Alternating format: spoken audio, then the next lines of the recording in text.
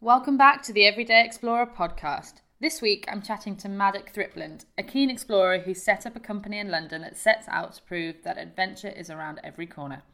We talk about his campfire, full moon, night kayak adventures in London and share advice on finding the great outdoors even in dense urban spaces.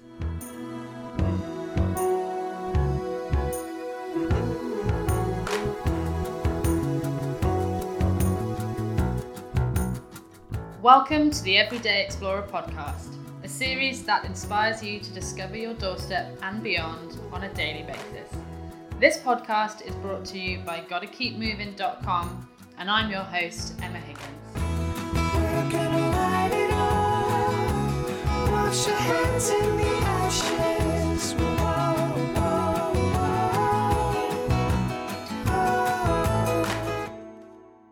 Welcome back to another episode of the Everyday Explorer podcast. Today I'm joined by Maddock Thrippland. How are you, Maddock? Very good, thank you. Good. I'm talking to Maddock today because he runs this fantastic company in London called Secret Adventures. The website is secretadventures.org if you want to go and check it out. I'm actually going to leave it up to you to describe what the business is because you can do it better than I can. Do you want to tell us about the adventures? So, Secret Adventures is designed to bring adventure to people in London and beyond. The idea is that you don't have to get on a plane to Timbuktu to find adventure. You can find it right here. So some of the adventures we do things like swimming under every full moon in London in lakes and rivers across London, kayaking at night under Tower Bridge, and occasionally secret concerts and campfires in public spaces that often you don't realise that you could have a campfire. And it's really just designed to ensure that people get to do something more exciting and interesting than just going to the pub or whatever. It's sort of designed to try and find a bit of magic right here in the city. And I notice you do things quite on, the weekday evenings, a few hours, which is such a nice way to work it around people's, jobs, J jobs. It's really easy to do your adventures around, even if you have a really solid 9-to-5 job, right? So I think that's what makes it really special. So where did the idea come from? Well, so I'd been working on some expeditions abroad in Tanzania and Kenya for various organisations, and I came back and I was still very much in adventure mode, and I came back to work from a shared workspace off Mare Street in Hackney, working on youth projects and adventure stuff. And really, I remember it was January, it was sort of New Year, 2 years ago, and I was just desperate to still find some of these sort of bigger experiences, but find them here. I was still in sort of nomadic mode. I'd been trekking for 3 months around the highlands in Tanzania, collecting water from lakes and rivers to drink and to cook our food with. And suddenly I was back in London, in Hackney. You can't get much sort of more urbanish than Hackney. And Yeah. I remember sending an email around to everyone in my shared workspace just for the fun of it, saying who would like to cycle out of London along the canal under the M25 and the North Circular, have some dinner in a pub, hide our bikes in some bushes, and then under the cover of darkness swim over to an island with all our stuff in waterproof bags and sleep around a fire, tell stories, toast marshmallows, have our own private island just north of London for the evening for free. And then the next morning we packed up, put all our stuff in the waterproof bags, floated it all back across to the mainland, had a slap-up breakfast in the local cafe, and then cycled home. And it was as if we managed to find a really exciting, unusual and sort of thrillish type adventure just within, in 24 hours, just within a cycle ride of East London. And that was really the beginning, and it just sort of grew organically from there, initially through sort of social media and stuff. And then relatively recently we built a website and used some beautiful photography that we have from some of the enthusiastic photographers that have come along on some of the adventures. Yeah, the photography is gorgeous. If you're listening to this and want to see some beautiful photography of the adventures, I definitely suggest going on the website. That's what drew me in. And I noticed as well that quite a lot of them... So how often do you do How often do you do adventures now? It varies a bit. It's slightly according to the time of year, but it's roughly about one a week. In the summer, it's usually more. Mm-hmm. And how many people do you have on each? Well, I mean, I guess it might depend on. Yeah, I think because of my sort of expedition and youth worker sort of background, I think a lot of the adventures initially were, the magic number of around 12 people, which is sort of enough for it to feel like you get to meet, an interesting new group of people, but also not too much so that you feel you're just sort of traipsing along a sort of huge conveyor belt. And it also fits quite nicely in terms of sleeping around a fire and things like that. Yeah. So a lot of our adventures are roughly, 12 to 20-ish. It would be nice to be able to open it up a bit because a lot of the adventures do sell out very quickly. Yeah, that's what I was going to say. That's why I noticed a lot of them are just gone. Sure, and that's partly just because the groups are so small. So I'll definitely be organising some bigger adventures whilst ensuring that I don't sort of dilute that sort of magic, intimate feeling. Yeah, and so I went on one 2 days ago, 2 days previously to recording this. We went for a swim at London Fields Lido, which was fantastic. At the time of recording this, it's February, so it was chilly, but the water was warm enough. You could see steam rising off it, quite atmospheric in that sense. And then, we all went for a campfire in London Fields. How many people were there? Probably... It was 17, I think it was. Yeah. Yeah, but it was a really nice group, and I feel like I spoke to pretty much everyone in the group. And, yeah, it definitely felt like it was a magic number of people where we got to chat to everyone, but there was always a kind of hive of activity. The energy was really great that night, I think. And so much food just being passed around everywhere. We all bought food and drink to share. And yeah, it was really just nice to meet interesting people who were up for that kind of thing, up for meeting new people, up for doing something a little bit quirky and not shy of just getting stuck in, really. Exactly, yeah. And I think that's definitely one of the other points of the whole exercise is that there are millions of people in London, and we pass each other on the tube and sort of ignore each other and with our tube faces, or sort of bump into each other and sort of curse and swear or whatever and sort of tut. And I think it feels quite special to join a small intimate activity where you don't know people, but the nature of the thing itself really brings people together very quickly. And especially in a city like London, I think there's a sort of special, I think that's really valuable. Because Londoners can be quite a miserable breed, and actually, but underneath they really, just like everyone else, they really just want to do fun stuff and meet other like-minded people who, share, whether they're sharing their food around a campfire or whether they're going skinny dipping in a lake, with Secret Adventures in the spring. We've got one coming up next month. And taking their clothes off in front of a group of strangers and plunging into, freezing cold water. That's an introduction. That's a way to meet someone. Yeah, exactly. Yeah, it sort of breaks down some of the barriers and generates a sort of sense of excitement and feeling of being in it together and doing something a little bit unusual. Yeah, definitely. I definitely felt that. And I wasn't sure, before I arrived, I was like, are there going to be lots of groups of friends here? Is it going to be couples and things like that? And the really nice thing was that it was a mixed bag. There were some people there that were also there by themselves, and it was easy just to talk to everyone in that way. I mean, I can talk for England anyway, so I wasn't worried about it.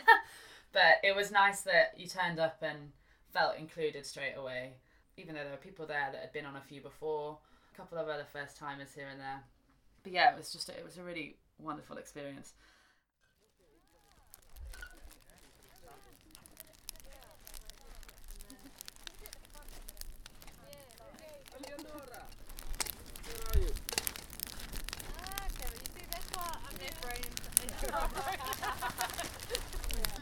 So Eleanor, tell me why you've chosen to come on a secret adventure.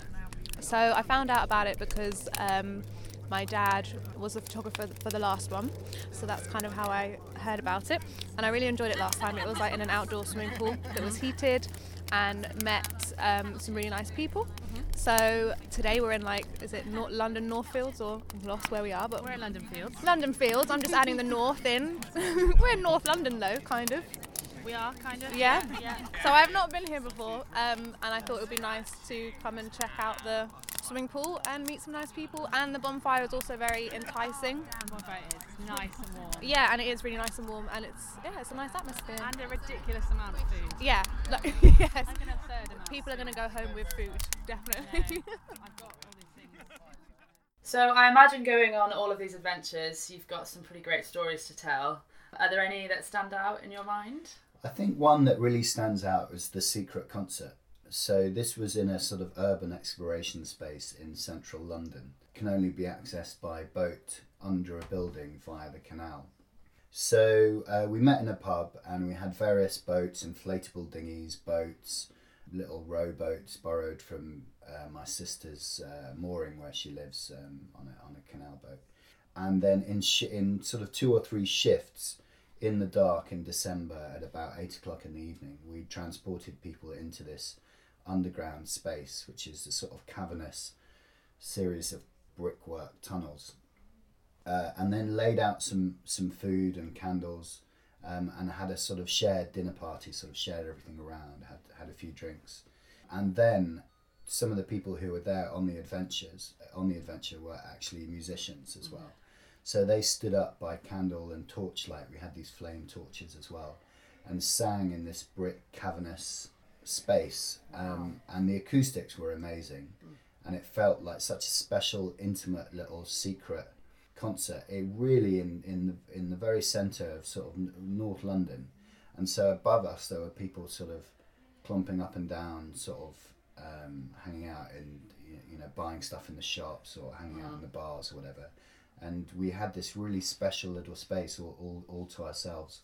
And there was a journalist that came along to it, and he wrote about it afterwards, and he said the moment of slipping back under the building back into central London was like returning from Narnia. And really, if people come on a secret adventure and then they come home, or the adventure finishes and they feel like they've been in this magic space or done this really special secret thing, then I know it's been a success. So I think for me that was one of the best ones. Yeah, fantastic. In terms of the future, what do you see happening? Are you going to expand into different cities or do some abroad? Yeah, so we already do a few abroad. We might end up doing a few more because we don't have to sort of limit ourselves just to London. So we'll probably do some more Arctic dog sledding adventures to a wilderness hut where there's no electricity, and it's just heated by a wood burning stove, and you help chop, you chop your own wood and cook your own food and drive your own dog sled and stuff. I'd like to do another wolf tracking one. That was we were living in a Swedish forest, in these funny little wooden huts with a tiny little fire, sort of with a little chimney sticking out the top. Swimming in a lake known as the Silent Lake. There was a floating sauna on the edge of the lake, so you'd hop in the wood-fired sauna, and then jump into the lake immediately afterwards, and on repeat around the round. Yeah, but in terms of secret adventures, generally, I'd like to organise more events so more people can access it. I've got a bit of work to do in terms of the financial side of stuff as well, so I need to ensure that I do a bit of work on that to make it sort of viable long term, because it's had so much positive interest from so many people that it'd be really good to sort of continue that and find a sort of model that works sort of long term. Yeah, I think you're at the teetering point where especially if everyone you're doing is selling out, you're thinking, okay, well, people want this. I think especially in a city like London, people want this because they're so used to the grind. That's people who are in full-time jobs. They're not everyone, obviously, and it's just such a great way to escape it. And there are plenty of other cities around the country where that could, people are really, really want that kind of experience and something wild, Like you said, places like Hackney, which is close to where we are now, is so urban, but I think what you do is open people's eyes to the fact that there are these wild little spots, even in the smoke. There are these wild little pockets that you can find where you can feel like you're in the middle of nowhere. Yeah. How do you go about finding them? Well, actually, yeah, when you were talking just then, it reminded me, in terms of wild pockets, recently we found this amazing place so it's around Stoke Newington, and basically it's a huge reservoir. And so in terms of how we go about finding these places, so I usually zoom out of Google Maps from, my workspace, and literally zoom out and look for patches of blue and patches of green, and just see what I can find. And this particular reservoir is amazing. It's pretty much sealed all the way around except one particular part where it's not. And so at night, myself and some friends on a little recce accessed this area, and it was just amazing to have the huge lake. I mean, it must have been probably half a mile or long, maybe sort of a quarter of a mile wide. And you've got amazing, beautiful views of London sort of lit up. And so you can have a sort of night swim, private little night swim in the dark in this beautiful water, in this private space in a city that often feels a little bit claustrophobic. So Google Maps is a good way of finding the places. Look out for green and blue. Look out for, obviously public parks and interesting little walkways. Like there's an old railway track around Finsbury Park, which is now a sort of green space that you can explore. Some of the parks and commons in London, you're allowed to have barbecues. So by extension, if you have a fire bowl and bring some wood and light a fire and cook some sausages in your fire bowl, I think that's all perfectly legal. So yeah, it's just about, I'd also really recommend looking at Alistair Humphrey's website. He's got some really good advice and tips on how to find adventure on your doorstep, and sort of practical tips like what to pack if you want to spend a night on the hills or whatever. Yeah, and obviously look at the Secret Adventures website too. If you want to then sort of do your own similar type of adventure, you might find some inspiration on there. So it's really just about making the most of the space that you have around you. And, if you're bored of just, having a takeaway at home or watching, The Only Way is Essex or whatever it is on TV, and you want to get out, just get out there. Yeah. And I also think, for me, I try to think of different, because I'm used to hiking so much, I do a lot of walking. So I think, okay, well, let's actually try something different. Kayaking, I'm really into the idea of at the minute.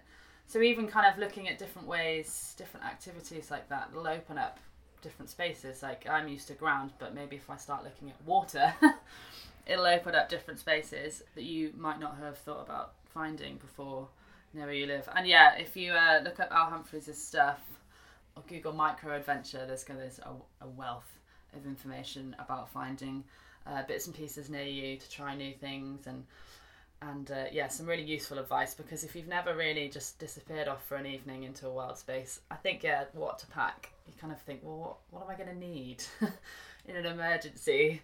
You don't need that much, really, is the top bit of advice.